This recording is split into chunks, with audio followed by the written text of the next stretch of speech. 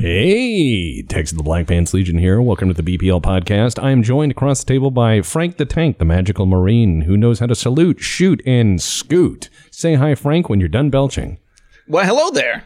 To my left, I am joined by Mr. Mike, the editor par excellence and fan of Star Trek. Hello.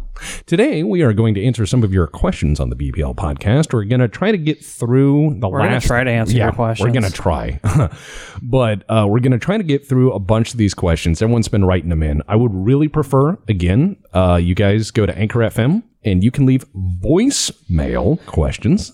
Did anybody leave any? No, not yet. Because we've not yet caught up to where I start telling people to do that. Yeah, so you guys are probably going to be listening to this like a month later, like, we have been. And yeah, we have, what the fuck? Next podcast, we're like, we literally have 15 hours of questions. Someone was just singing. No, but no. It's a whole concert. Yeah, the reason we like that is because it allows you to kind of join our podcast as a voice. And rather than listening to me read your stuff, you can put it in your own voice, make your own arguments, your own comments, and it's like you're joining us. So it's really cool. But so this is Q&A with Frank the Tank, Mike, and I'm here to myself. moderate to make sure that you guys are having a very clean conversation. You're like 90 seconds. I will kill that mic, and I'm like huge. Yeah, we're just kiss and make up, and I think that'd be the best for. Well, you guys are going to be talking about RPG systems, and if anybody could be talking about RPG systems, Frank is someone who's very familiar. Frank knows a little bit about everything. Frank likes riffs, let's put it that way. Riffs is amazing, and Mega Damage did nothing wrong, okay? Okay. Wrong. See, the problem is most GMs don't treat Mega Damage like they should. Like, if you're shooting Mega Damage weapons in the forest, you've just clear-cut, like, a large part of the forest. So you're saying Predator. You've done that. Exactly. You know, like if you shoot a Megadeth weapon inside of like a wooden house, that house just collapsed on you. Okay, I'm following. I just think Riffs is insane because it's one of those kitchen sink settings where you're like, I want to play a guy whose weapon is a pogo stick that's sharp, and you're like, okay, let me get the pogo stick class book. Yeah, no, and the real problem with Riffs is the power creep in the later things. They had to keep topping each other. Oh so yeah, it got ridiculous. It's got Marco Millions disease for certain. But I mean, every game has, because people are like, that's why I play D&D. I'm like, really? Let's play epic level D&D where we just compare stat blocks, where you like throw guys into the sun. You know, you're like, I wish the town guard dead. You know, or I cast Vengeful Gaze of God. I've killed the whole plane. So first question. Hello, podcastees. NB, the local NIMBY here, with another question, being shouted into the void in hopes of being heard. So I just finished your podcast with Mr. Meme, and when he mentioned Lord of the Rings, that Lord of the Rings eventually reaches a state similar to modern day, it instantly set my mind a-whirling with possibilities of what a modern society would do, either with a knowledge of magic or magic past... Oh, there's a slash there. Magic/past magic, and its rediscovery. And they absolutely would rediscover it when they started asking questions like, why is the sun a fucking flower? I'm wondering if there's any canon Lord of the Rings stuff that would cover man's rediscovery of magic and what they do with that information. Second invasion of the Undying Lands, runic power armor, Jurassic harking dwarves, dragons, and other races back into existence. Artificial gods. If there isn't, what would you like to see from a Lord of the Rings setting that has advanced into a sci-fi setting that's rediscovering it's actually a fantasy setting? Thanks for making me lose a night's sleep. Brainstorm said setting. NB, the NIMBY. Modern Arcana did that. Urban Arcana. Yeah, that's like D&D, but modern day. Shadowrun is that. That's D&D, but cyberpunk. And arguably, you know, you have settings that have already covered this, because there was Earth Dawn, which then became is the same world as Cyber or Shadowrun. It's just like it's the earlier age of the world, and you know, you've got like the sixth world, and you've got the whatever. But like a modern, I wouldn't want to do modern. Because I think Arcanum's the perfect answer for that. Yeah, I wouldn't want to do modern. I'd want to do steampunk. I want to do 1880s, because when you have society making changes where it's like, yeah, you know, factories have replaced all these agrarian jobs. That's interesting. Or I would like magic is fading. Yeah. The earth is becoming, because like that's what Lord of the Rings is kind of playing. Yeah, it's like magic and magic goes away. Yeah, replaced by boring. replaced by the, mundane and the fact that men only live short lives and are doing what they can to enhance it. Well, the Age of Legends is ending. The Age of Great Heroes is gone, and it's a dying world in the magical sense. Yeah. So all the wonder and joy and everything is going away. It's bittersweet. The world still goes on, but without the heroes of legend. Without the heroes of legend. I mean, you see the great statues and works of the previous megalithic civilizations collapsed and in ruin, and the watchtowers and everything else. I wouldn't like to see, in all honesty, because I know someone's going to mention that movie Bright, which I don't want to watch that because Mike told watched me. it. I've only seen clips of it, and I'm just like, nice try.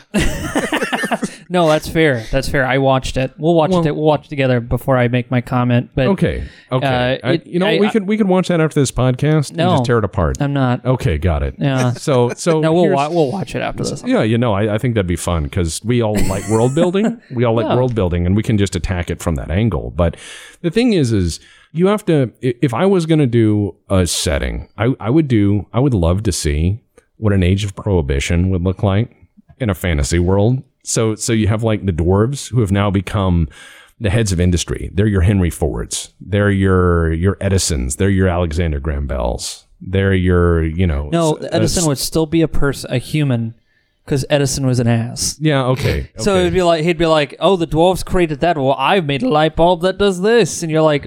Yeah, and the dwarves have like fluorescent lights, and Edison's like, if you look at mine, you'll go blind. It's still a human. It's the same guy. Also, I stole your patents. Good luck with that. Yeah. Human patents for humans. Yeah, no, that would be interesting. They would be your Isambard Brunels, the guys who build rail, the guys who invent the steam screw, the really fucking smart people. You'd have like the gnomes. Gnomes would be people like Marie Curie. You'd have these people tinkering and figuring out the sciences from different angles. The dwarves would be engineers. The drow would be all dead because fuck them.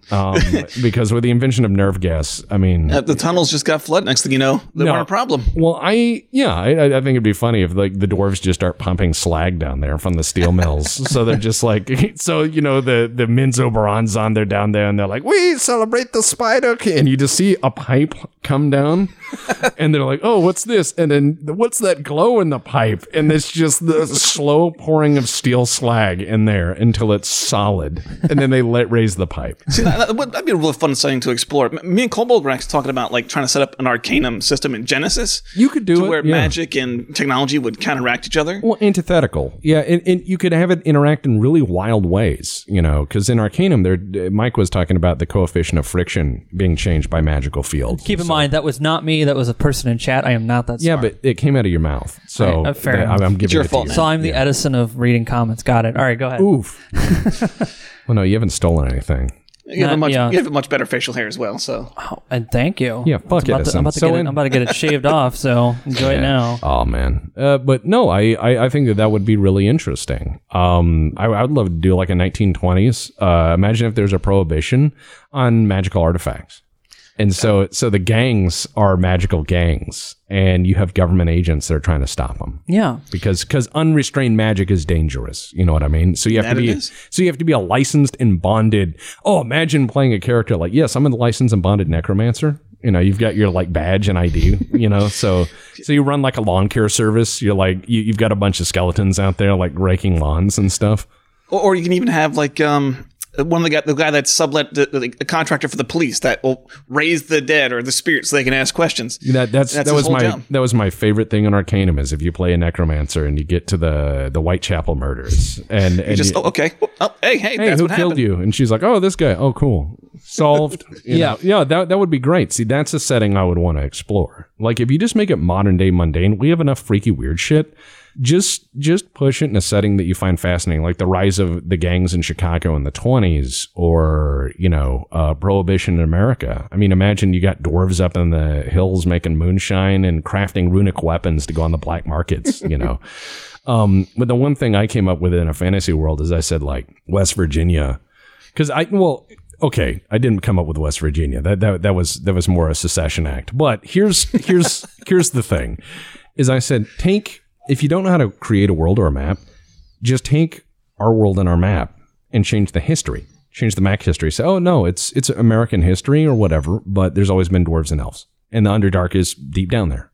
You know, and Hollow Earth really was real. Yeah, and you could have a magical World War II. You could have all of these, you know, like the A-bombs dropped were actually magical weapons. Or Tank Knights. Tank Knights is one of my. I mean, would you really think about what would World War I with magic look like? Oh yeah, cast Stinking Cloud, and you've got like paladins out there like doing lay on hands to people in the trenches, and yeah, that would be great because a paladin's weapon doesn't have to be a sword, you know. So you'd have like the battle chaplain in there. And he's sitting there casting smite on bullets. I mean, it would be an interesting I like the idea of lay on hands when they first realize chemical weapons are a thing. So they're trying to bring these guys back. And they keep dying. And they keep like choking and dying over and over again. And they're like, just stop. Do not resuscitate. They're like, no, I could save you. Like lay on hands doesn't stop gas. Yeah. And that's the thing is you would have battle wizards and you would say, okay, maybe that's what put these restrictions of magic in because they realized the war escalated and got really dirty. And that's the interesting thing because with the rise of the age of gun, you know, why do I need a wizard who can cast fireball when I can just drill him with a 45? You know, make napalm. Yeah, so it's one of those things. There's your challenge of magic versus technology. Technology is infinitely reproducible, and I don't have to study for 20 years and get a PhD in magic. Yeah, you can just go down to your local gun store and get yourself a 38, 45, 70. Yeah, and just... Yeah, get a Tommy gun. Yeah. And peasants with rifles are incredibly effective. Yeah, just ask Vietnam. I mean, seriously, it's a game changer. So you have your world that's changed. So magic becomes this weird esoteric knowledge that's only understood by the few. And then you set it on a cool backdrop. So you have the 1920s. You have the heads of gangs being elves that are maybe hundreds of years old. You know what I mean? Like imagine the mafia where you have the original founders of the mafia still alive. You know, and you can create all these really cool I would like the idea if there was like an elf from Galadriel in like one of these like things that they've been a sect they've guarded and they find out it's like I have been on this earth longer than you can imagine. You're like, like I advised Roman emperors. Yeah. I was there when the Byzantine Empire fell. I speak 100 languages and 100 more that have been lost. I've had more lovers than you can imagine. Yeah. Do you just sleep around? Well, I mean, a bit. I mean, a little I'm good looking. You know, it's. I still have needs. You know, I mean it's 80. I'm 80,000 years old, but I can. You still gotta, you know, lay pipe now and then. So I mean, like you're kind of pretty disposable. So you know, yeah. I mean, you know, I can't get too attached. No, I mean, you just gotta hit it and go, and you're like, God, you're terrible. I know. Yeah. Fireball. I mean, so when you live that long though, it's like. The morals are completely different. So. Oh, of course. That's the interesting thing that Goat really carries over well with his vampire games. The understanding of morality, how morality would shift on a long enough time. God, we've talked a lot about this. This is good. Yeah. Next one. Big fan of the podcast. Thank you very much, by the way, for that NIMBY, question. That was great. Yeah, big fan of the podcast. I have a few questions. You have mentioned a few times your fascination and love of classic sci-fi serials. This is a passion I share. Even a few serials we still retain, like Asimov, don't seem to still have the same personality as the classic analog. Is there any hope for short-form science fiction, or is the mind space that medium used to occupy been colonized by other mediums like video games and potato chip YouTube? As somewhat of a tangent, I was curious if you have any thoughts on Keith Laumer's Bolo series. Was there something about GM in the 60s that led science fiction writers imagining them producing giant weapons of war? In particular, do you think we could ever get a proper game set in the universe? As a final question, I'm curious if you've ever heard of spacebattles.com. We've been around for some form or another since 1996 and are probably one of the few forums to survive from that period. For the Dinochrome Brigade, signed Martian Hunter.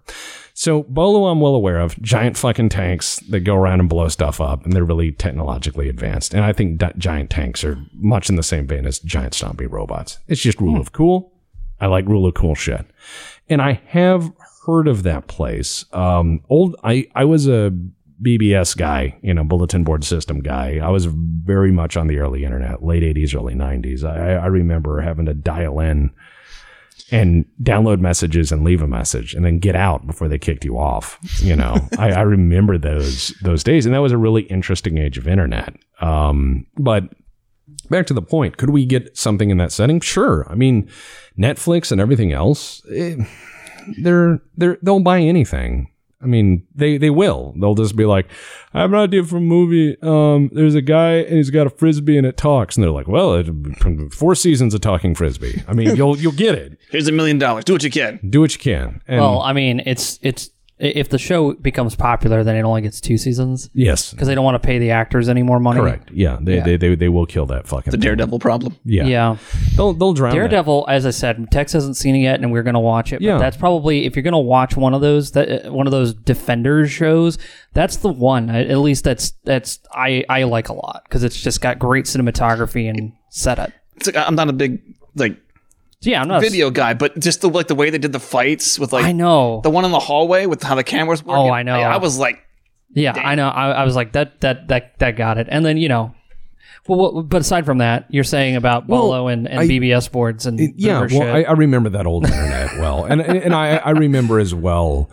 Acting like I'm not from that era or something. I don't know. I was fucking weird internet memes. I think we were all around that time. Yeah, I totally was not. What is that? I was the young man. The YouTube. Apparently, that's the YouTube and. Shut up, Mike. So I totally wasn't like lost on anime forums when I was a wee lad. When I was a wee lad, BBS. Yeah, I was on some pretty weird BBS shit. Dude, everyone was back then. It was like back when I watched anime as a kid, coming home from like middle school. Well, you'd have in to the mid-90s. What I love was when you had to tell people the website because you couldn't really find it easy. Yeah. So you'd be like, dude, have you heard of this place? Here, let me write it down for you. Yeah, go to www. Back in the day when you had to type out the W's because you don't have to do that now. No, you can go google.com. You don't have to type HTTPS, any of that stuff. You had to actually type in the full thing. And that was nuts. Yeah. That was like really nuts. Getting kicked off the internet was real. Yeah, and that was awesome. And it was. It was this weird, and thinking back on it, I'd love to go visit that internet at our speed, not those speeds, because I remember my 56 double-aught baud modem, and I was like, book. Actually, we should set up like a Doors game set up for the Legion. Like, I think Usurp would be really fun. Yeah. And then the guy still maintains it, last I looked. That can be interesting. And, well, to answer the question of science fiction, could we get a show set in the unit? Fuck yeah. If you went to, like, Michael Bay, and you were like, okay, dude, tanks, but future and huge. And he'd be like, dude, I am going to put so many fucking explosions in this. And they'd make like 12 of them. They would. And that would actually be like the perfect time for that too. Yeah. No, that'd be great. The thing about Michael Bay, just as a director, like The Rock was like amazing. Yeah. And then he just went more popcorn with the Transformers. Well, it's because they paid him a lot of money, but he knows how to make explosions fun. Because you just watch and you're like, what's going to blow up now? And then it happens and you're like, I like that. Yeah. It's a pleasant, it's like Michael Bay is to filmmaking as frosting is to cake. It's not good for you, but boy, don't you love it. I had heard nothing but hate for this dude because he did one thing wrong, which is, he did multiple things wrong, which is he touched Transformers, which apparently you don't do, and you make them shitty, which is even worse. Well, then you went and I think he did Teenage Mutant Ninja Turtles, which then also, I think he was just trying to troll people from the 80s because he's like, oh, you like this show? Guess what I can do to it? I mean, Duke. Oh, is that in a toilet? I could do it again. More swirlies. He's like a high school bully. Yeah. To people's childhoods. I mean, to be fair, people have really rose-tinted glasses for those shows. Yeah, but here's the question. I agree.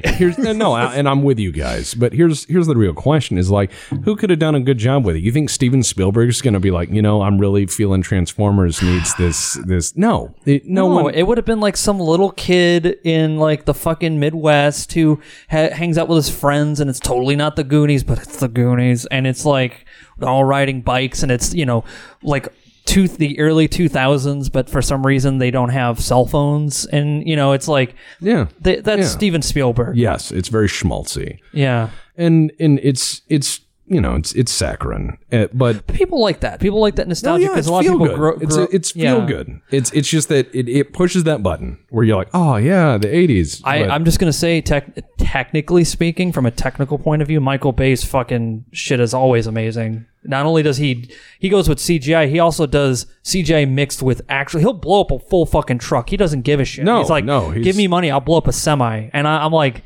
hardly anyone will ever pay for that anymore, and he will make it look good. That's the only thing. No, and I'm not defending his movies when I say that. I know people give him the stink eye, but dude, look at it from a technical standpoint, and you'll learn to appreciate what good can actually come from that. However, he is a dick. So to answer the other question you had about short form serials and sci-fi, that's kind of gone away. You see more people put that online in blogs and stuff now. People have taken it away because print is dead, essentially. And so unless you've got something like, I mean, really, when you think about it, collections of short stories exist in fandoms and like in 40K and what have you, but there's not a lot of serial magazines out there that are outside of a fandom that's just generic short form sci-fi, which is a shame because you have to realize stuff like Dune came out as a serial at first.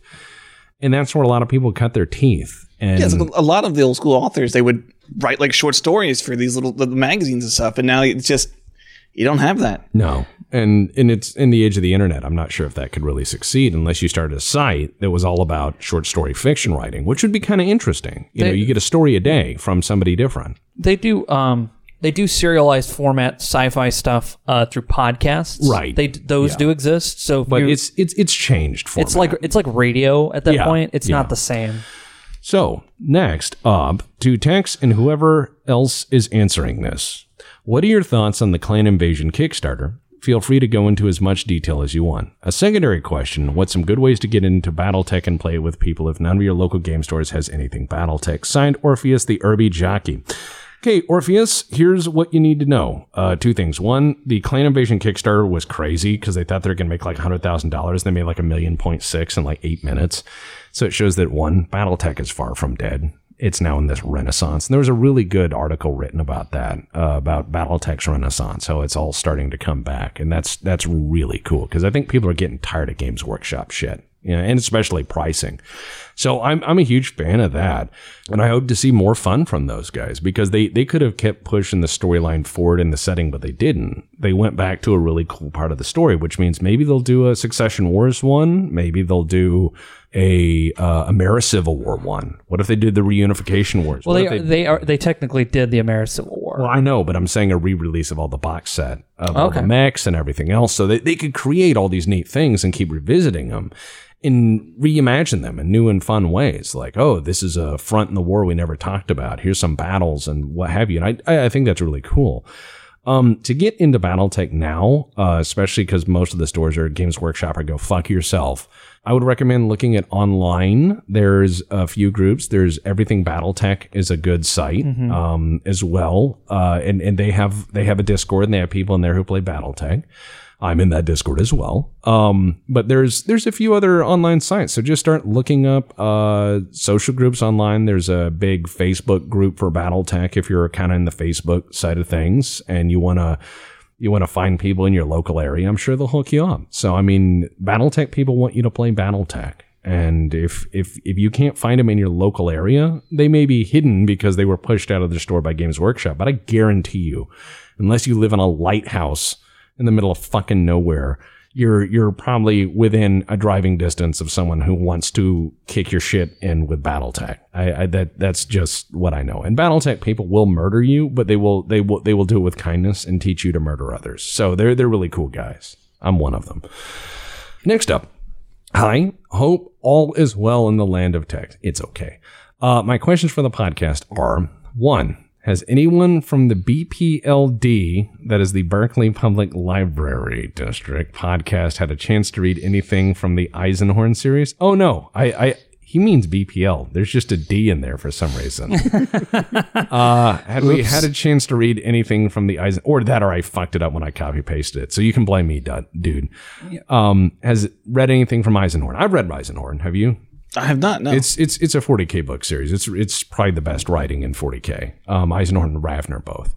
And Mike's not much of a reader. He's reading Dune right now, though. Yes, slowly. He gave me Dune like 6 months ago. I'm still reading it. Well, you're chipping at it. Yeah, I lay in bed and then I read it, and then I go, that was interesting. Close book, fall asleep. Well, that's fine. With the announcement of a live-action Inquisitor TV series based on the Eisenhorn novels, what sort of ideas and elements from 40K lore would the BPL like to see done right? Well, I'm nervous about that because it's the same production company who did Man in the High Castle, which started off really good and then got really strange. What are they making? They're making an Inquisitor TV show. And about what? Eisenhorn. Is it? Are you talking about 40K? Yeah. Yep. Oh, okay. I don't know anything about 40K, so I'm like, this is all different to me. Yeah. So cool. Good for them. I'm glad they got a production to do something that's probably gonna suck. Good luck, guys. Have fun with that. Well, I'm nervous because the same group did Man in the High Castle, which for the first two seasons was. The first season was good. I was gonna say the first season was good. Second season got lost somewhere, and then it picked up at the end. And then in the third season, I didn't even bother with it. No, it ends so weird, and I'm like, I don't like this. It's not the same writers. No, that's what I mean. It's people are like, all right, we made our money, and they leave, and then they're like, how do we make better? Well, that's the Netflix problem. It's always like after the second season, at most, it's just terrible. Well, that's the issue. Is like 40K isn't really strong on writing, other than Dan Abnett stuff. He's the best writer in 40K, period. And then you end up with. Graham McNeil's also pretty good. And then you end up with, like Andy Chambers, but he's more like the Godfather, overarching big story lore guy, like lore master. But I would be really nervous about a TV show because, like, as much as I love some stuff, you're not going to have shit like The Expanse come out all the time. No. And The Expanse only works because they had a small, tight team. And they knew how to do it really well. And they had really good fucking writers. And they've consistently had really good fucking writers. And they know how to spend their money. But the problem is like, when you have a production company that's made like The Man in the High Castle, I'm getting nervous. I'd love to see a lot of things right. Hey, if they're not at the helm of it, it might be better. But it might be. If they do the creative works, I'm sure it's going to look great. Whatever people produce that looks great, everyone tries to hype it up, and I'm like, no, you got to watch it first before you really kind of give it that, because it can make you excited, but then you'll watch it and be like, trailer magic. Yeah, I'm a wait and see guy when it comes to movies. Could you imagine if that show, The Inquisitor, is it going to be called? I don't know. Like whatever, The Inquisitor. It's narrated by Kel Mitchell from Good Burger. Oh. Texas face is amazing right now. Okay, first of all, you're conflicted because I want to just say this. I think we all like Kel Mitchell as the Good Burger guy. But narrating an entire thing as the Good Burger. We killed a world? So they totally killed this world and it really sucked. But then these other guys came in and they were also kind of mean. But then these other guys came in and they were also kind of mean. And then this other guy came in, he was just a giant guy. Big dude. And just the whole time. Yeah. And they take it seriously and like cinematic and everything. I would love to see them do it right. I'd love to see them get the feeling of the world right. But the problem is, if you're not really steeped in 40K and you don't know where it's kind of magpied its ideas from, because 40K steals everything. They just borrow and steal. They're like, what if Baroque cathedrals were the standard building style? And boom, done. And what if they fly through space? And space church fight, launching smaller churches at each other. And it's a setting that borrows heavily from 82,000 comics. It borrows heavily from dystopian themes in 1984. It borrows all sorts of crazy stuff. And it's just it's a patchwork quilt of a setting. And so unless someone kind of gets that and leans into it right, it's going to be terrible. And so this leads into his third question, which is a comment, but Frank Spotnitz of X-Files fame is attached to the project. Who would the BPL like to see instead of him? I'm a bit skeptical because Frank from the 90s is not Frank from the 2020s. I was going to say X-Files is dumb. No, I'm kidding. I liked X-Files.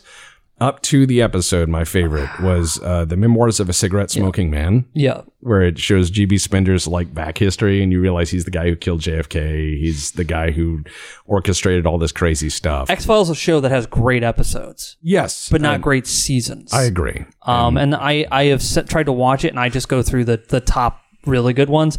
I straight up skip some shit. I'm like, no. Because it's just not made for... I'm just not in that mindset. I think that they had a good idea in the beginning, and I don't know. I think X-Files, if the seasons were shorter, I would have liked it more. Agreed. I think a lot of shows could benefit. Yeah, because I'd rather 10 good episodes than 30 bad ones. It was definitely better when it was like a Monster of the Week kind of show. Yes. And then once they went to the overarching plot, it just kind of felt a little and lost its way. Yeah, so if this guy's attached to the project, I'm a little nervous. Because, but we'll see. I'm a wait and see guy. But he says, P.S. I disagree with Text and X-Files going crappy after Memoirs of a Cigarette Smoking Man. It's still a great late night viewing from Walter. So, hey, Walter, that's like your opinion, man. Oh, wow. Nice dudism. Dudism. I know. I'm kidding, man. I like a lot of stuff. I like a lot of stuff people don't, and I understand. It's some people like relish, some people like mayo, and I think they're both those wrong. Those are terrible. And I think they're both wrong. Yeah, same here. Like sounding at that point. Yeah. There's nothing better to do but mix them both together and drink it through a shot glass. Oh, God. I don't relish that opinion. I am going to get up and hit you. So you deserve it. Yeah. Hey, you guys have never lived until you A1 steak sauce in a shot glass.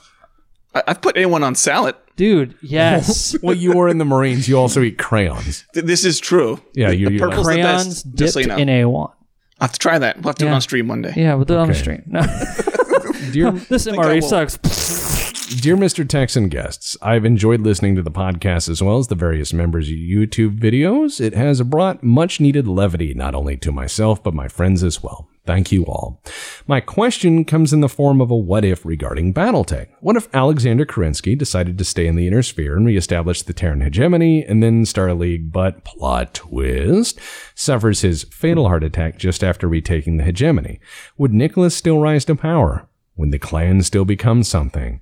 As the hegemony was the technological heart of Starleague, I envision Nicholas sealing off the hegemony from the rest of the Inner Sphere and working to advance their technological edge as far as possible, instead of having to reduce numbers due to preserving equipment.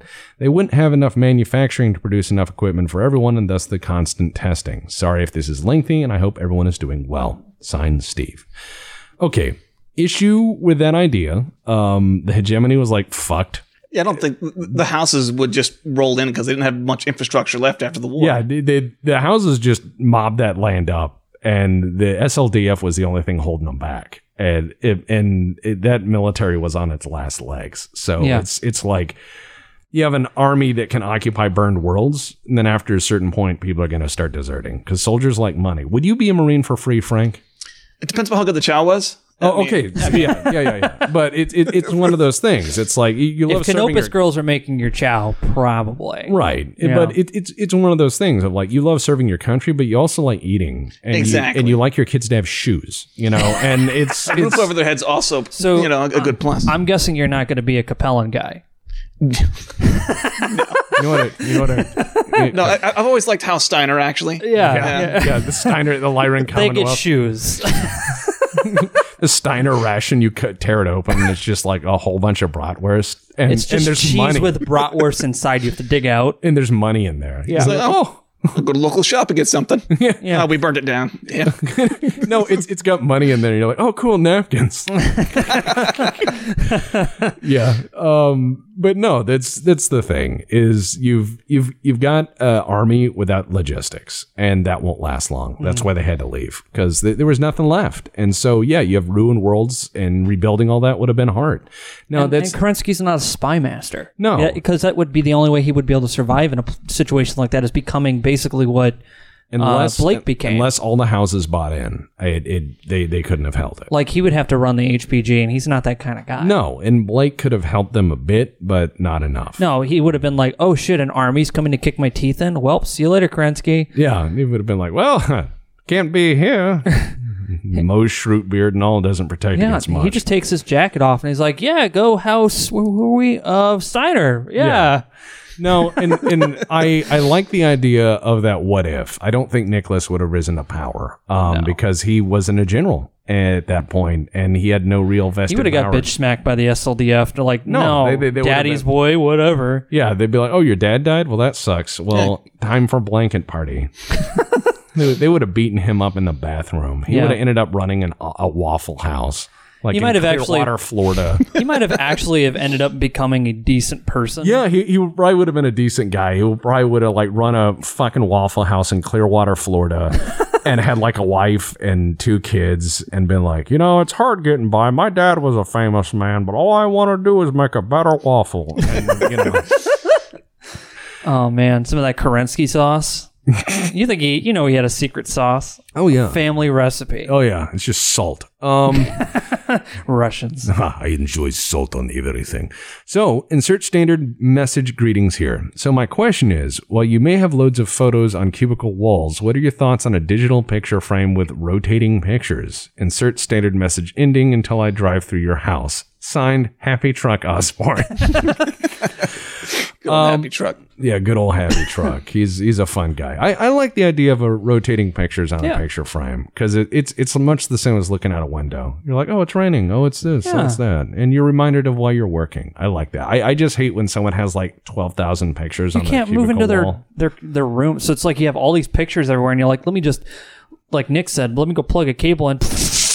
Knocking everything over. Yeah, I got my aunt one of those rotating picture digital things, and nice. She has a pretty cluttered house, and that was like displayed on prominence because it had almost everything that was already there, but digitalized and everything. You could put all your happy moments there, like, hey man, that's when I took that vacation. You're having a bad day at work, you look over, you've got your, got your picture of your fishing trip.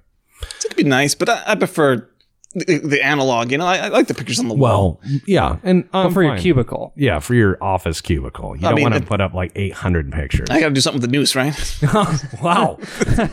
Anyways, hey, Tex and co-hosts, love the podcast. Been a good way to occupy the brain while I'm at work. In reference to the sci-fi weapons episode, where it was referenced a few times that the lightsaber would make a terrible weapon, and whether or not they would actually deactivate in air. The old expanded universe, now referred to as Legends, multiple Jedi in the post-Endor era, most notably Corran Horn, had either dead man switches or a double toggle function to either deactivate the sabers or ensure it wasn't deactivated accidentally in combat. Another point, it was mentioned that throwing solid objects at a Jedi would be detrimental. In the Old Republic, the Mandalorians specifically used slug throwers, conventional ballistic weapons, against the Jedi because it would not deflect but rather spew hot lead right in the user. Apologies for any misspelling, as it is the middle of the night and I typed this, but hell, I'd forget to do it otherwise. Signed, Oxygen. Hey, man, that's probably the most responsible thing to do when you have a good idea. Most people don't even do that. Just write it down. Share your crazy ideas. Then wake up and be like, what the fuck was I smoking? Yeah, no. so Frank is the Star Wars expert here. And I think lightsabers would be a bad fucking idea because they would be terrible. Yeah, because you drop that thing while it's on, it goes through the hole, you die. Well, part of what they tried to say is that they actually turning it on was like they'd have like a switch on the inside. They'd use the Force. So if you if you died, it would turn off. That was part of it. But then they kept having people just turn them on that weren't Force users. So they had things like a dead switch, or you have to hold in the button, stuff like that. When I say terrible, I mean in terms of the accidentally nick yourself. Oh yeah, no. Well, that's why you had to use the Force. You had to have the extra, sensory reflexes to not accidentally, there goes my eyeball, Yeah, well, I mean, it's like Luke picks it up and looks right in the snoot, and I'm like, oh no. Let me just stare down this loaded gun real quick, yeah. Yeah. I disagree with the way Jedis do combat because I mean, I'm not a HEMA guy, but let me just put it this way. If you had a weapon that can basically burn anything it touches, you're not going to be doing slash attacks and spins and shit. You're going to be the guy who's like, who can poke you first? You're just like doing a poking battle. Yeah. But it'll be fencing, basically, is what it would end up becoming. Yeah, exactly. Whoever gets the first hit wins. Yeah. Because if you get burned by a thing, you're not going to go, point to you. You'll be like, oh my God. I'm on fire. Yeah. My clothes are burning and you've put a hole right through me. But as to the solid projectile things, in the WEG system, it's actually one of the ways you would kill Force users. You'd be a master chemist.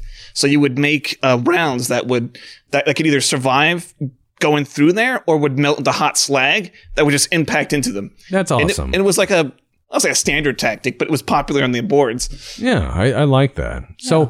So he says, P.S. Any opinions on the other Star Wars video games released in that KOTOR, SWOTOR era when the prequels came out? I personally enjoyed Battlefront series as a kid and Republic Commando as a teen, with content in the universe being more gray as a lot of the EU portrayed it.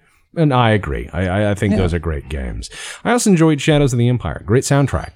Oh, Shadows of the Empire was fantastic. Yeah, I like that. Then there were some really bad Star Wars games. There was that Age of Empires reskin, and then there was don't talk about that one. Yeah, and then there was the really awkward like colony game where you were like the Gungans trying to colonize Naboo's moon. and it was like a learning game. It was terrible. They just stamped it. I didn't even know that existed. Oh, it's awful. I know. I'd say like those are great choice. Battlefront's a fantastic choice. Oh yeah. I think that what was missing is like in the newer ones don't hit this at all, but and everyone was saying it was like the campaign mode for Battlefront. Yes, that co-op campaign. Because you could play the Empire or whoever, and it would play cinematics based on what you're doing. And I thought that was great. But he also goes on to say, I had a new sequel title to Turbo Sword.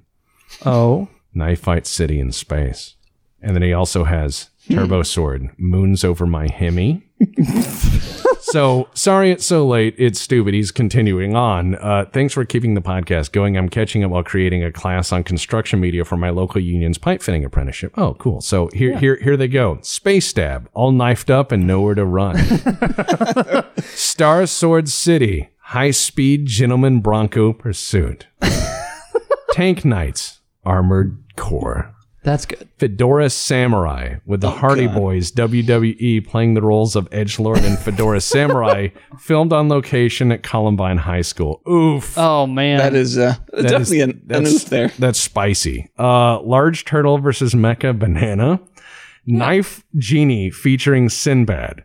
To take the place of that Sinbad Genie movie that everyone remembers but wasn't actually made. Knife Fight City is a parallel dimension where Rick and Morty's copies are dead. Sword Cops, the Tank Knights Infantry. Soviet Moonion versus the Werewolf Women of the SS. Space Alamo is built on the ruins of the battle. Thanks for being the background noise that kept me critically thinking through this ordeal. If you need to question for the podcast, if you were to have dinner with any BattleTech character, who would it be, and why would it be Anastasia's Funk? Probably. I'd love to have a dinner with Kerensky. So that's what I want to do too. Yeah, like a master strategist would be an interesting person to have a dinner with. Not just that, but I mean, he's a man of strong moral character. He believed strongly in the SLDF and what it represented. That's the kind of person I want to emulate. The guy who starts a war with no. Yeah, that's the guy I want. Nice. And so next up, and sorry if I mangle your question with someone else's, I copy paste these out of my email. Again, why I prefer the questions in the audio format, because that way it's your voice and not my fuck up. If I was to have dinner with somebody in BattleTech, it would just be me roguing around Canopus, trying to just find the perfect one for my life. Oh, yeah, that's nice. It'd probably just end up being like cat girl. You get so much VD. I mean, it just ended up being like a cat girl. I mean, hey, you do you, man. Got it. I mean, if you got them in the universe, might as well go for it. Hey, you do you. I ain't judging, but the internet will. So here we are. I'm judging. Yeah. Okay. Thank you.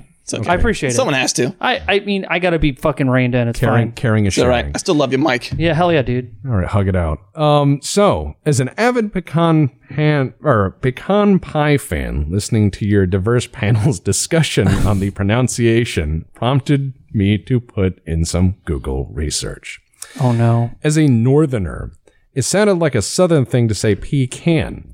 Turns out the good old northern bias was wrong again. Sad to say, I spent too much time looking into it, and by that I mean any. I figured it was worth sharing my results to further fuel infighting or quash it outright. According to the best source reading I did, there's no fucking rhyme or reason to it. More northerners report saying pecan than southerners, but many areas in the South do use it. Some wanted to say the difference was between urban pecan and rural pecan usage, but that was inconclusive. The final verdict? Nothing. Just inconclusive correlation without causation. Now to bring strudel into the conversation. It's like that argument about pop and soda. Yeah. I switch it up. I'm from a pop area. I'm from the South. It's Coke. Yeah, some Coke. Yeah. I'm from the South. It's Coke. On all the signs in like Cleveland, I say pop. However, you want a soda pop? Nobody says soda up there. And then I have friends who say soda, so I say soda because it makes more sense. Because I say pop, they're like, what is that? Well, it's totally a different thing. There's also some place where they'll say cola. Yeah. Do you want a cola? It's tomato. Yeah. Okay, first off, drink. I've caught myself saying pecan and pecan, so it mixes up. Well, you can't get it wrong. Oh, there Stop. we go. So it's a condition. So can't get it wrong. Yeah. Yeah. now to bring... I got to see if I have any children. There's too many dad jokes going on here. Yes. Now to bring strudel into the conversation, if you'd like to taste alcohol that is a dead ringer for apple strudel, try mixing Polish buffalo grass vodka Zubrovka with apple juice and be ready for a surprise. My experience with this came from a stint in Poland, and it was a decade ago, but the memory... I'm glad you can remember Poland, because if you've been drinking Polish vodka, I wouldn't be able to remember tomorrow or yesterday or anything. But so, okay. He says, how much would you have to drink to forget that you played Skyrim? Because I think there was like a story, I don't know if it was like a spoof, but of some guy like bashing his head in with a brick so he can forget Skyrim so he can play it again. Oh. Like, I'm like, how much Polish vodka do you have to do that? Seems like it'd be a much more humane and safer way to do it. I'd have to agree. And a little drain bramage never hurt anybody. Not really. But so he says, I love your podcast, and I really enjoyed your visit to the Mind Gap podcast. Keep doing what you do. Mix of nerddom, sage advice, witticisms, and wonderful discovery. Thanks again, Slarty Bartfast. That's a great name. It's from Hitchhiker's Guide. So, interesting. Zubrovka and apple juice, apple pie. That sounds dangerous. I'm not an alcohol guy, but that sounds like alcohol. Yeah. So I'm not an experienced enough drinker to comment, but I would say I do like apple juice. I have some cider there if you want. Oh, maybe I'll try something in a little bit. Okay, good. So, question for podcast. What tools do you prefer for tabletop in the age of COVID? Also, any thoughts on Cyberpunk 2020, and do you plan to ever play? Very respectfully, ACH 720. Tabletop Simulator, Roll20. Was it Open Forge or something? Yeah, Foundry. Foundry. Yeah, the one Diggs uses. Yeah, the Foundry's awesome. Foundry's expensive. Yeah. Just so you know, Foundry costs dollar monies. That does. But I mean, use whatever you like. Yeah, but Foundry's great if you can get it. Oh, Foundry's great. But I mean, use whatever. Roll20 is free. You can do a lot of stuff in Roll20. There's macros for almost everything. There's tabletop sim if you want to actually throw dice around and watch your table explode slowly over and over and over and over again. The real problem with tabletop simulator, people get distracted so easily with it. Yes, they do. That's why you have to have cool stuff on the table, so they want to play with that and not like, oh, I have a dice cannon and then shoot it in their eyes, or like Mike when you put on the fucking VR and we're crawling around the table like a goblin. You're like, hey, Dix, and then he was. Because if you grip with the VR wands, if you hold grip, that grabs things and it also moves you. So I was moving myself by grabbing things on the table. Yeah, so you were, you're doing like a Gollum run across the table, and I just see your headset flying around, and I'm like, what the fuck? It was really funny. Yeah. Use whatever. Just find whatever people like. Roll20 is a good starter because it's free. It's really about you and how much you can put into creating things for your players. Because if you don't have like that creative juice to make like an image, or just, I mean, we all just steal images we find on the internet. Just, go with Roll20, get a pack, and just drop things in there and get good to go. You don't know, just imagination's the key. Yeah, you just got to stick with it. Mm-hmm. What about you, Frank? What do you... I use Roll20, but I have more inertia than anything. I've just been using it since like it first started. Mm-hmm. I've spent maybe $200 on like their map packs and stuff. Yeah, so you're invested. I've got icons. I got icons for almost everything except modern stuff because no one makes them. Yeah. Oh yeah. Yeah. So that's been fun for like the Twilight 2000. I'm trying to run is like I found one thing that really fits. I'm like, I'll make it work. Well, yeah, and that's what's cool with Roll20 is you can just take a map of a town and be like, here's my town for my Cthulhu game, and just modify it. I mean, you can also share player handouts with that really easy, which is really nice. Okay, next up. Hey, brother. Been a long-time fan, wondering if you've ever tried out Barotrauma. It's gotten a lot better over the last year. Would probably be good for a stream record. Anyways, hope all is well. See you around. Captain Blastaho. I've played Barotrauma. That's way more stress than I want. I see where it's clearly influenced by Space Station 13, but I think Space Station 13 is a better Space Station 13 game. It's weird how that happens. Yeah, it's fun. I guess, but it's also really stressful because it's easy to hit the wrong button and just blow the whole fucking thing up, and then everyone's mad. It's much better as a co-op game than it is as like a trader thing. Right, and if you play randos online, Space Station 13 is way better than something like Barotrauma because someone's just going to log in and sync the station or the sub or whatever.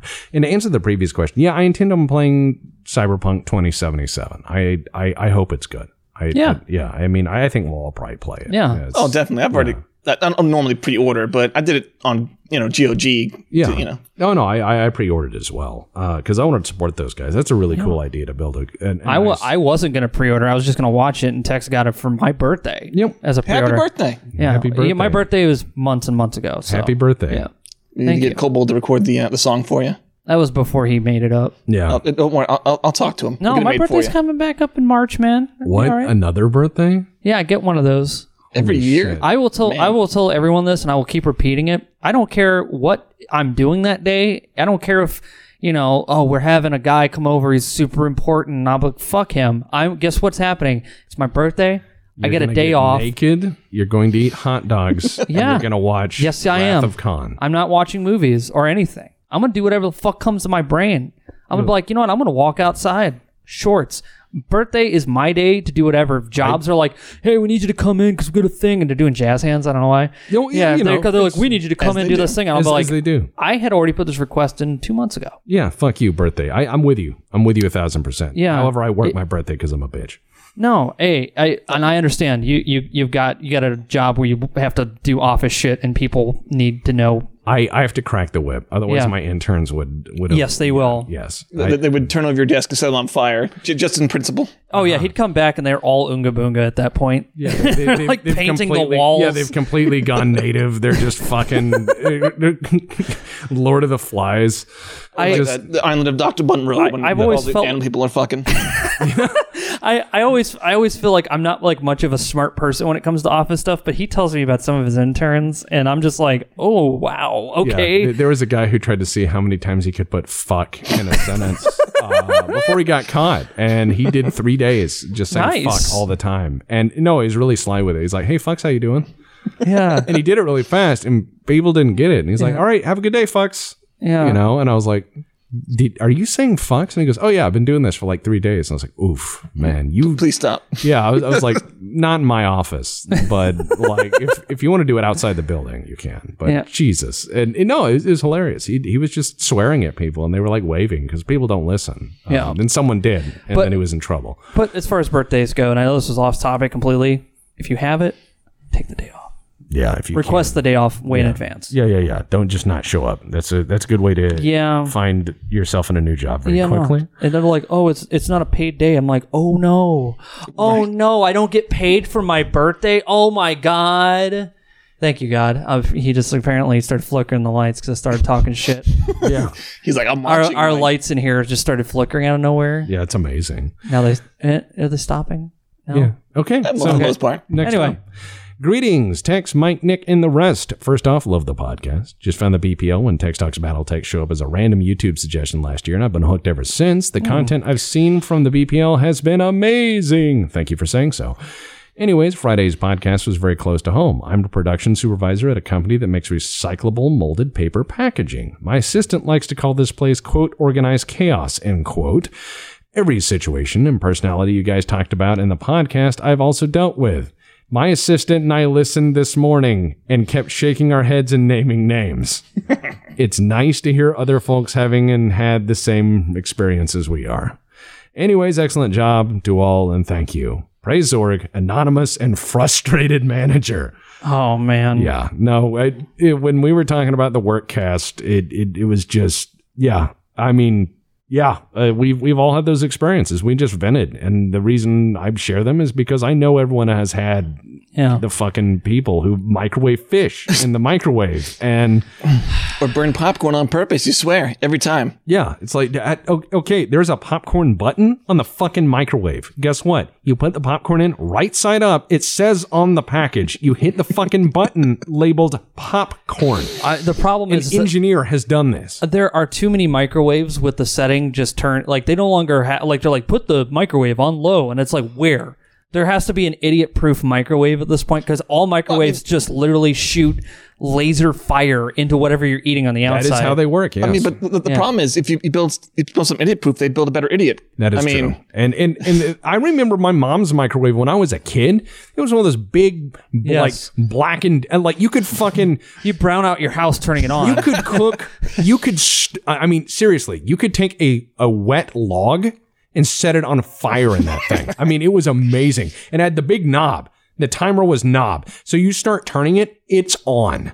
And you had 3 settings. It was like low, medium, and Chernobyl. And you would just be like, oh, I want to make some pizza, but reheat some pizza. It turned that thing into smoke in like 8 seconds. It was fucking amazing. You could burn paper in it. It'd make that really loud as well, right? No, it would, like, the lights would dim and it'd go, and you can like almost see the waves coming out of it. You're like, holy shit, what a microwave. I miss that thing. Yeah. Then you remember you're not supposed to stare right now as it's cooking, but how can you not? My teeth tingled for a bit, but then I got new teeth, so it's cool. Yeah. So, hello, techs and friends. I have a question. I'm a Battletech player and a former Warhammer 40k Guild Ball player. I don't know what that means. I was curious. Oh, maybe it means Blood Bowl and some other stuff. Okay, so Warhammer /40k /Guild Ball player. Okay. I was curious about wargaming suggestions you mad lads had. Also, thanks for all the great content from everyone in the Legion. Trevor, the on-the-road trucker. All right, Trevor, drive safe, first of all. Second of all, where's my toilet paper? Third of all, I don't know. Wargaming stuff I would recommend. Flames of War's first generation was really good. Bolt Action's really good. Those are small-scale combat games. There's the X-Wing game, which I've heard a lot of good about. That is a miniatures game. Yeah, the FFG. Yeah. And there's a lot out there. So just say, what do you want to play? And just start searching, because you don't have to pay Game Workshop prices to play games. Battletech's proving that, and a lot of people are finding that really attractive. But there's also a lot of great war games. I hear Bolt Action is really fun. Flames of War first gen, their first edition was really cool, because I had a huge Flames of War army, and all that shit's way, way cheaper comparatively. But there's a lot of fun miniature war games out there. Just find what your usual haunts are, and what's if you're an over the road trucker, or OTR trucker, on the road trucker. I'm not sure what that's supposed to mean. I'm guessing here, so you're probably gonna write back and say fuck you, and that's fine. But just find what interests you. I mean, there's even Napoleonic battles and all sorts of other fun stuff. And if you find a good group of people that's playing a game you've never heard of, just join them for one. Test the game. And you might make some friends in the process. Yeah, over the road, by the way. Over the road. Okay. Yeah. Okay, cool. So, next up, good day, Tex. Hope you're still doing well. Thank you and the wider BPL for uplifting, informative, and hilarious content over the past few months. For the most part, I've found it better than television. Your Sunless Skies playthrough, in particular, is a staple for my Mondays and welcome wind down from a usually hectic day at work. The podcast, I think, is more than a solid 7. But that is my opinion, and episode 22 I have found very helpful and insightful in particular. I must also say job well done on the scoring for the episodes of Tech Talks Battletech. Some of those tracks I still listen to months after the premiering of the episode.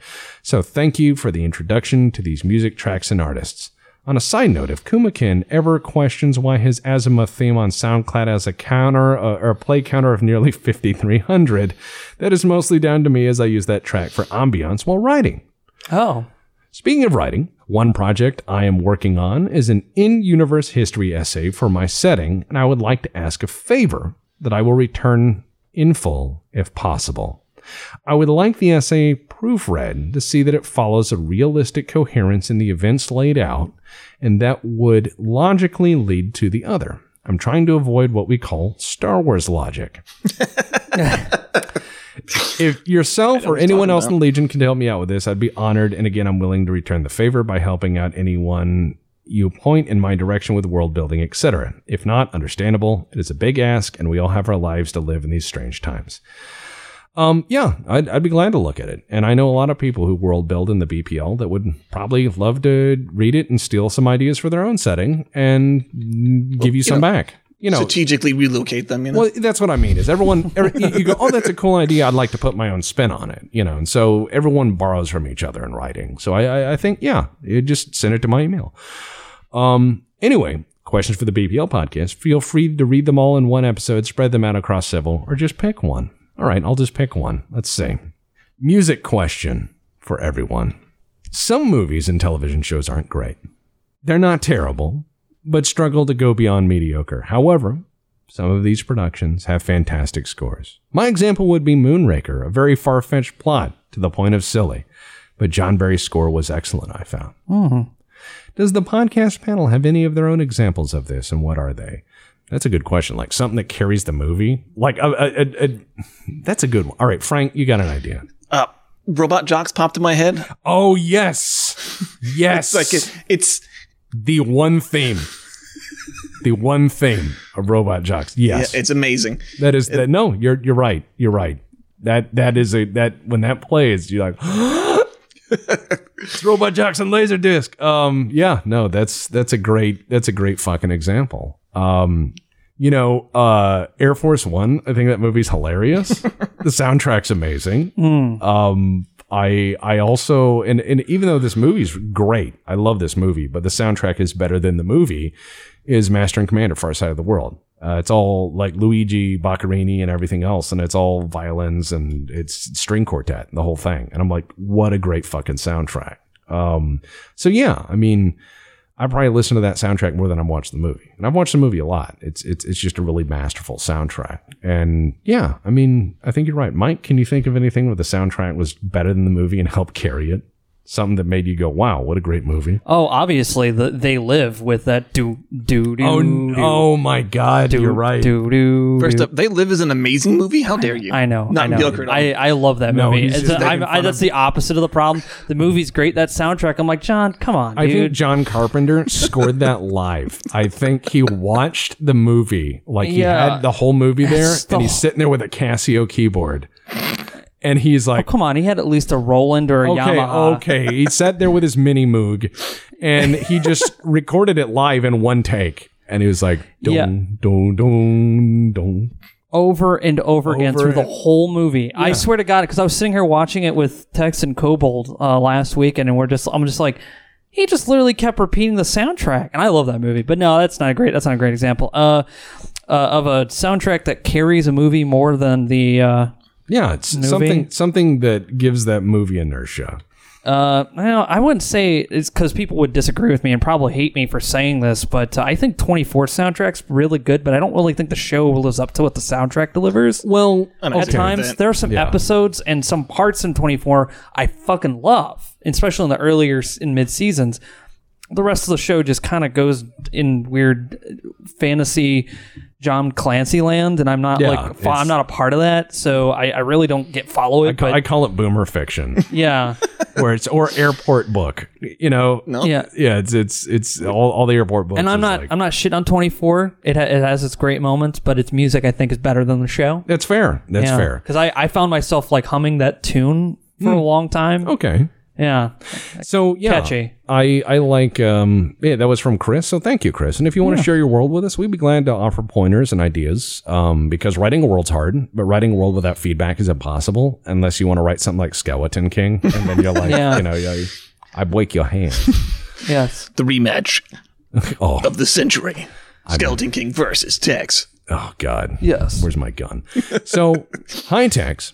Thanks for all your hard work with the BattleTech YouTube videos you have been making. Keep up the hard work, and thanks for the book recommendations you made to me some time ago regarding post-World War I Germany. I was wondering, have you come across any lore regarding why mechs are better than your general tank? Regards, Mark. Well, Mark, I did this video called The Mackie. Yeah, so it's an old question. Yeah, that's an old question. I think that probably answered it. They're not better. In fact, they're way more expensive and complicated. But it's the military-industrial complex, which means they're gonna sell a ketchup popsicle to a lady with white gloves and say it's good for you. So it's just things got faded out not because of their usefulness, but because everybody else was doing it. Yeah, it's a cool kids club, and there's a lot of FOMO in the inner sphere. Well, it's the thing is you have military affairs as a hilarious crowd where they buy one military and they operate another, and Thomas Barnett goes on about that, and that's a good lecture series to watch. Dr. Barnett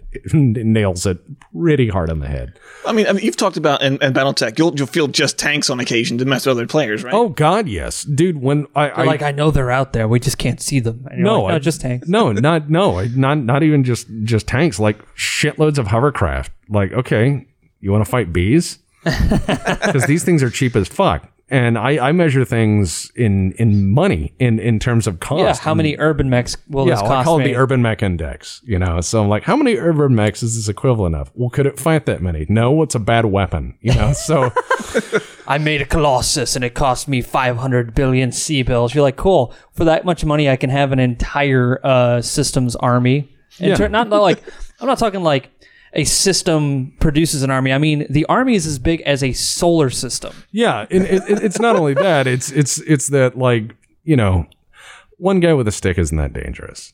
But if I have enough guys with sticks, I can barrel of monkeys into a war zone with these guys and fucking win. I can just keep sending them until you fall asleep. And so that's the thing with weapons. It doesn't have to be a better weapon. It just has to be cost effective. Yeah, unless you're playing Mount and Blade, and then everyone just kind of gets stuck running into each other with their hands up in the air.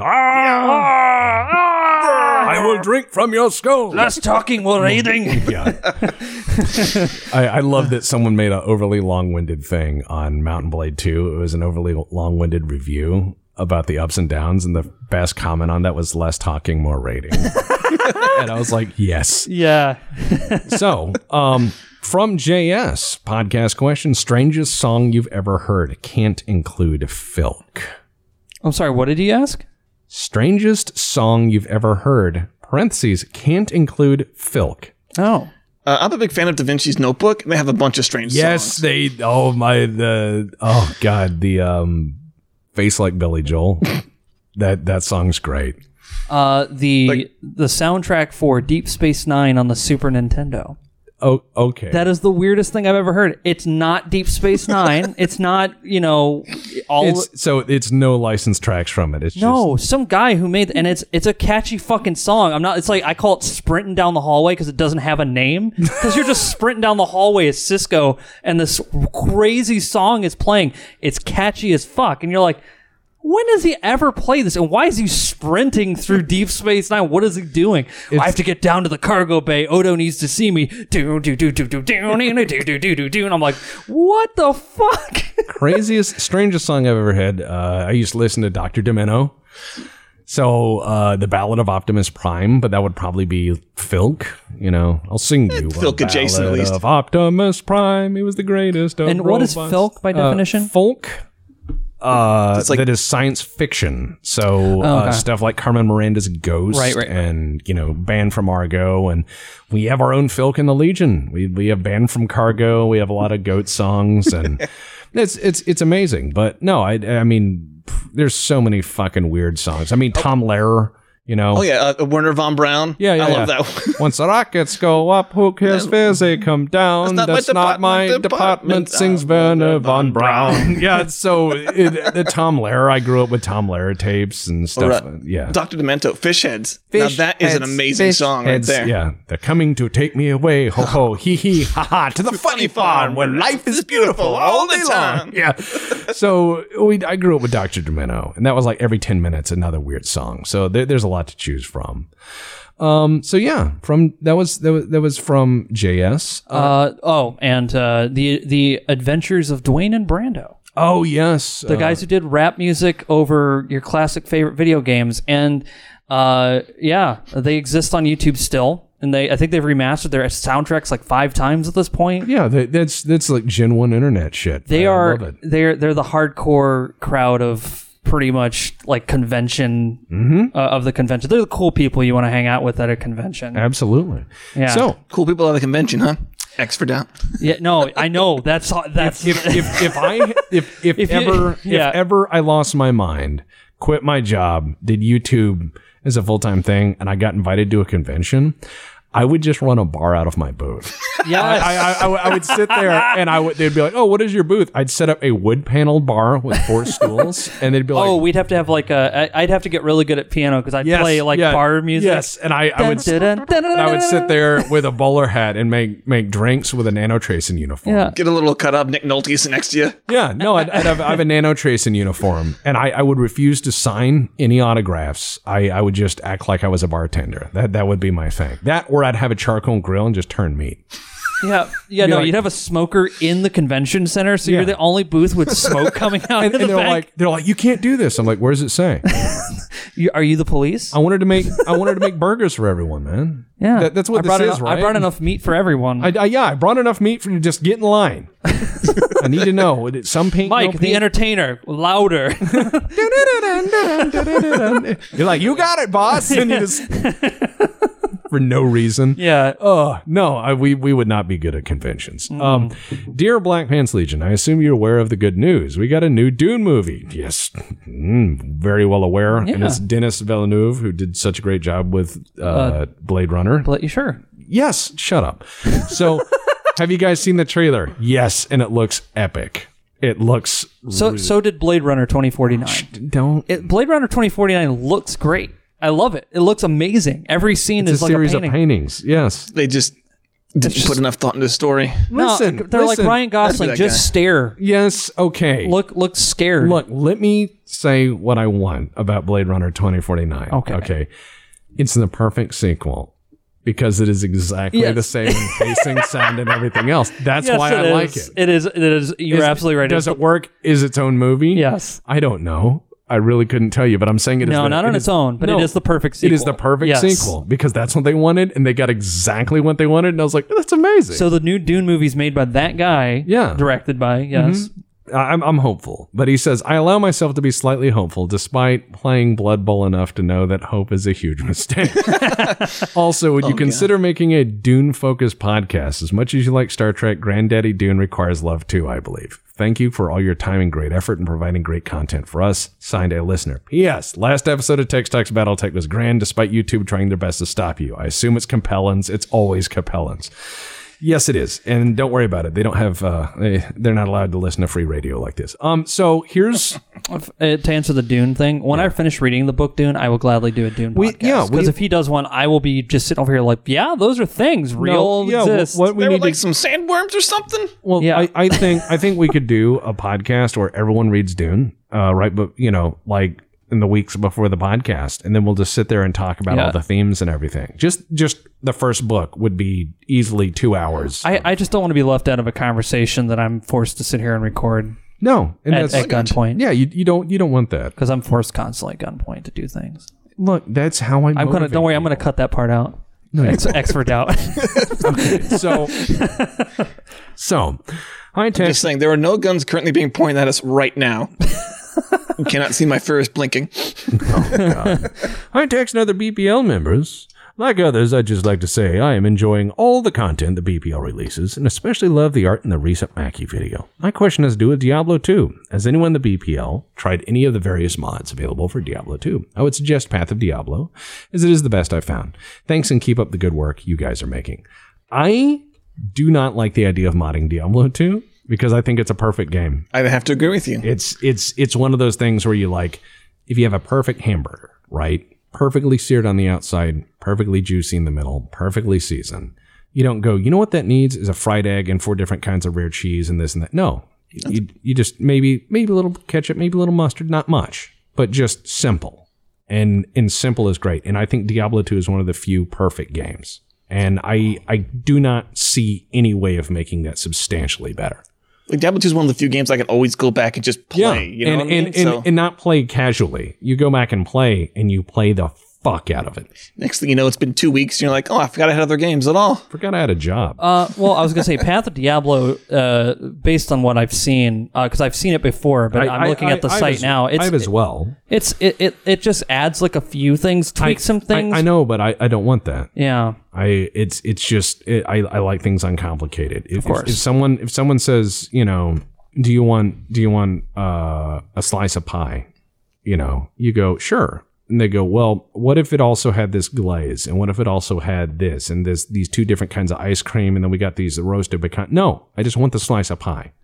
I don't want my coffee to taste like pumpkin spice. I want my coffee to taste like coffee. Yeah. Modding can add a lot, especially in empty games. Skyrim. Yeah, or correcting flaws. Also Skyrim. Of course. Anything but said to me. I'm saying Skyrim just needs that gift shop mod. Yeah, God, that would be great. You know what I'm talking about? And I'm not trying to shit on the efforts of these modders because I think a modder is trying to build a game they want to play, and that's fine. I'm not trying to shit on it or your enjoyment of it, but for me, I think Diablo is a perfect game. Diablo 2 anyways. And I love it. Even the jankier parts of it, I love it. Yeah, I agree. And I can play Diablo 2 100 different ways and have fun. And that's why it's a perfect game. Okay. And you can play it with friends. And it gets weirder and crazier with friends. That's a perfect game. And I just don't want to change any of that. So, hello, techs and friends. Hope this email finds you well. I was just listening to the Cameron Restoration podcast, and I have a few ideas to expand on the idea you and Mike presented rather than give you my own entirely original fanfiction donut steal. Don't read this bit. Please use my name signed at the bottom of the email. Embarrasses me for reasons I don't want to get into. Well, I clipped that out, so don't worry about it. So, disclaimer.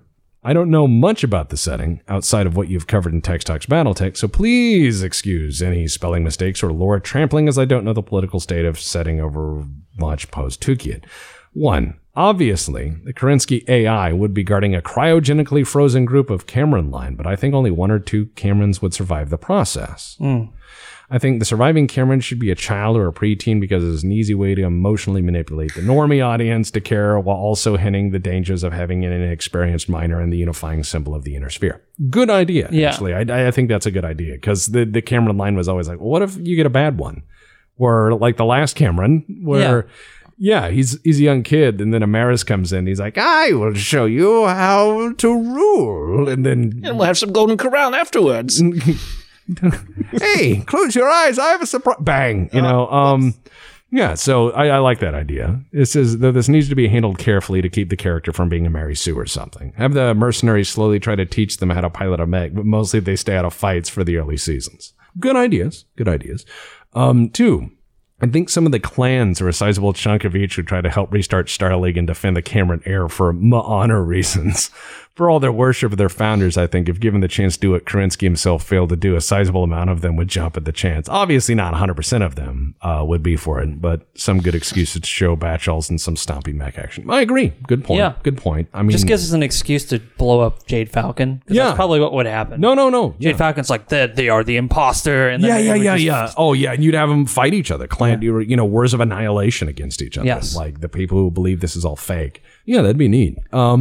It'd be like a crusade. Yes. So I also think at least one of the houses, once the Cameron survivor goes public, would try to at the very least ally themselves with him, even if it's just to create a puppet ruler, which the character is truly loyal and Comstar itself would have to watch out for. The rest and all of the periphery would call bullshit, and more stompy warfare would resume until the newly reformed Star League, which is a ragtag coalition force of Clanner, House Defectors, Merc units, and Comstar, would attempt to, quote, peacekeep. Hopefully spitballing this makes sense. Sincerely, Chris. Chris, these are all very good points and reasonable. Absolutely. I like it. You write better than 90% of shit on TV. Like, seriously. Yeah, dude. There's actually some logic put into it, which is nice. It's logic. It's simple. It's not 8 pages long. And you're not asking me to read a novel. It's a well thought out and concise point. So, Chris, you did a good job. Absolutely. It's a very good letter. Kind tax, first and most importantly, I hope this finds you and yours well. During a recent episode of the BPL podcast, you mentioned your affinity for fountain pens and associate paraphernalia. As a person who has long been afflicted with an appreciation and or hoarding disorder of fountain pens, inks, and paper, holy shit, the paper, I have to know what you use as your everyday workhorse pen. Do you have an eye on another, perhaps? Do you have a favorite paper? What's your notebook of choice?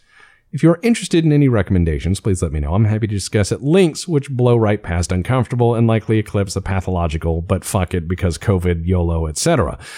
Wishing you all and all the Legionnaires health and happiness. Praise Zorg.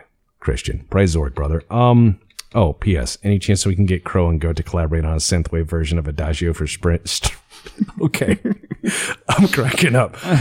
Any chance we can get Crow and Goat to collaborate on a synthwave version of Adagio for Strings as part of the Knife Fight City OST?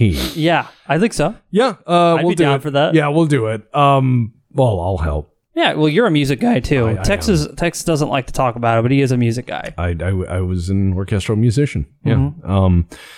But no, I have a Waterman fountain pen that I have at my desk at work, and it's an old one. And I've got a Mont Blanc at work as well, with a fine nib because those things run quick. And then I've got here, it's just a cheapo Lamy. It's cheap as can be. And that's the one I carry around every day. But in my job, I have fancier pens for signing the big stuff. So where I can I've got like a calligraphy bit for it. So I can just like inflexible nibs. So I can like write huge scrawling stuff that looks really cool. But the old John Hancock, right? Yeah. And my workhorse pens are cheap. Because it's a pen, it's not a status symbol. It's just one. I do wear a suit at work, so I have a fancy pen I can put in the front pocket that's actually empty. It's just like a pocket square. Yeah. But it's one of those things where you just you project that of, oh, here's a Mont Blanc. It's like I have a Rolex I don't wear. It's one of those things like when I'm at home, I'm like a sit in my underwear or blue jeans guy. When I'm at work, I have to play that officious sort of person because I'm a manager. So excuse me, I'm indeed important. Right. And then I go home and just throw all that away and throw the ego in the garbage and just be like, I'm going to sit in my underwear and watch Star Trek, So it's a different sort of world. You want to look your best, but then when you come home, you want to be you. And so, yeah, favorite paper. I like this. This is Southworth. It's what I use in my typewriter. It's a 24-pound. Or the weight's 24 pounds, so it's a little on the thinner side, but it's cotton, and I like it. It's really nice paper, and it feeds well in the typewriter, but it also holds up to the fountain pen, so it doesn't bleed through. Looks like good chewing paper. Good chewing paper. You just chew on paper. It whitens your teeth because of the chemicals. My God, Frank. What did the core do to you? That was actually something my dad did. Never brushed his teeth in his life, but he had the whitest teeth you could ever want to see. Fucking... No. He at like 35, he had basically had all of his teeth removed. What? Yeah, no. He would just chew paper, and his teeth were white as snow. Well, we're learning today on the BPL podcast. Hello, Texan guests. Tex has spoken many times about the Ace Combat series. My question is, where should the series go? Stay on Strange Reel or head into unknown territory like space? Keep up the great work. Zinthar. I'd like to see one set in the 70s. I'd like to see Ace Combat setting like in the 60s or 70s. I'd like to see their Vietnam. That'd be pretty good. Yeah, I'd love to see Ace Combat World War II. I want to see what that world was like in World War II. That'd be interesting. Yeah. I'd like to see the space one myself, but I like dogfighting in space. That's why I like Star Wars. Yeah. Which is World War II in space. Exactly. Which is cool. It's kind of interesting. I like the idea that aliens invade, but you can't go to space because you're just in, fighter jets. At first. Yeah. Like then later on. Then like Independence Day. Yeah, you get your own spaceship. But Independence Day from an average fighter. So it's, instead of it, because they do have an Independence Day game I'm aware of, but it's not good. No, it was not. An Ace Combat game. Fighting aliens, they're invading, and I think you get your own little spaceship. That would be cool. Yeah, that actually reminds me of an old game. It was like the early '90s where you would flow like a crop duster, and your job was to shoot down UFOs. And it was like early 3D polygons, and you could crash and be on foot, and then bees would come kill you. I could not remember the name of that. Corn Cob. Yes. I remember Corn Cob. That was a stupid, fun game. It was. Yes. So, hey, Texan crew. I have two questions. First, I've seen some books on Humble Bundle for Star Trek Adventures. I don't really play RPGs, D&D 5e really being the only one I've played much of, but are these for starting a Star Trek campaign? Again, please forgive me as I'm a bit of a noob and don't know any of the terminology. Secondly, what are your thoughts about the current state of Star Trek? I know for myself I am deeply disappointed. I'm a child of the next generation, and so perhaps my views are too restrictive as to what makes Star Trek, but to me, what we have now is not Star Trek. TNG wasn't perfect and did have bad episodes. Season 1 being in as a whole was very good despite its open hostility toward religion, yet finding time to dogmatically profess the prime directive as scripture. Thanks again for listening to my ramblings and hope to hear from you soon about this. Yours truly, Master Dust. I have strong opinions on this one. They did the same thing. They did the new Star Wars. They forgot that Star Trek was about hope and hope, noble, bright, overcoming your challenges and differences, the nobility of the human spirit, perseverance, endurance, intrepid explorers, and being unafraid of the unknown. Exactly.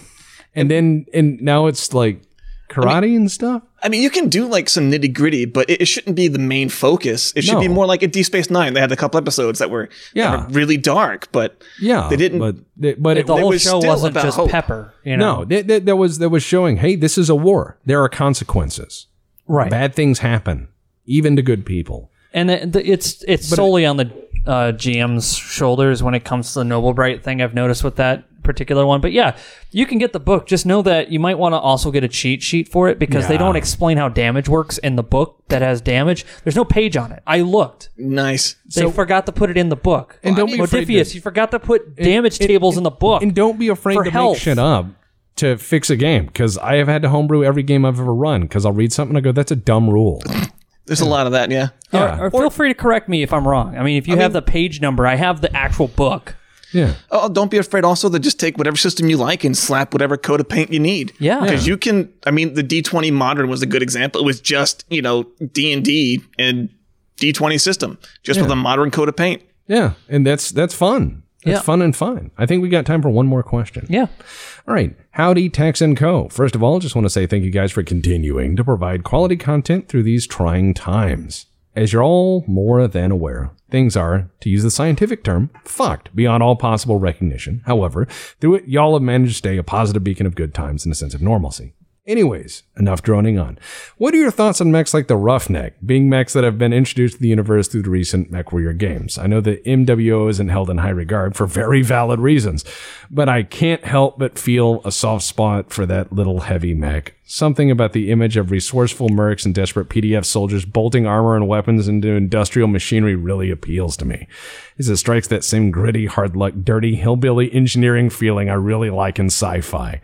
I realize this may be a bit of an oddly worded question, but I'm interested to hear your thoughts regardless. And 2, relating to the above, what are some good sci-fi books that evoke the Firefly, Serenity, dirty future kind of feeling? I've been getting back into reading as a way to cope with the lockdown and the stress from my new job, and I'm looking for some good books to tear into. 3, are Pop-Tarts ravioli? And if that's too controversial, are hot dogs a sandwich? Wow. Did we just talk about this earlier today? We just talked about this. We actually, no, the real question, sir, is cereal soup. So I love the idea of like industrial heavy shit being used as weapons. I mean, we all saw the Granby Bulldozer Man and we were all like, cool. Yeah. I mean, think in a situation like that, whatever is big and can carry heavy weapons, they'll strap something to it if they need to. Dude, I mean, the first tanks were tractors that were, someone was like, what if it had guns? And people were like, gun tractor? And like, no, we can't call it that. Yeah. So, but yeah, that's fine. And I'm fine with new mechs coming out. I mean, technology will advance, new ideas will come out. And people will make shit. It'd be like, oh, well, it's like the U.S. Navy in World War II. They're like, we need little boats to go chase other little boats. And they're like, fuck it, we'll have a plywood derby and see which one lasts. And then you just get a bunch of speedboats and drive them out. And they're like, hey, this one sank. Okay, well, let's build a better one. And it's just the military experiments. Just rip a line of space cocaine and just try some stuff out. Yeah, I mean, dude, if we had a mech that was for like cutting Christmas trees, we'd be sitting there looking at it and we'd be like, man, you should put some like bigger chainsaws on this. And then you start experimenting. You're like, I could put a missile launcher on that. Let's go down to the missile launcher store. Let's go to SRMs R Us and, let's see what happens if we attach the chainsaw to the SRM. See, now we're thinking. And I'm fine with that. But if you're looking for like nitty gritty kind of dirty future, there's the Expanse series is that beautifully. And the show is actually better than the books, but people are going to hate me for that. Oops. But no, I mean, I know you don't want to see the grognard, grim darkness of the 41st millennium where it's just everything's terrible and then it got worse. But you want to have that kind of hard lived in retro future, or as we like to call it, that wonderful cassette futurism where there's just that Paula cigarette smoke on the bridge of stuff and everything's dirty and looks lived in.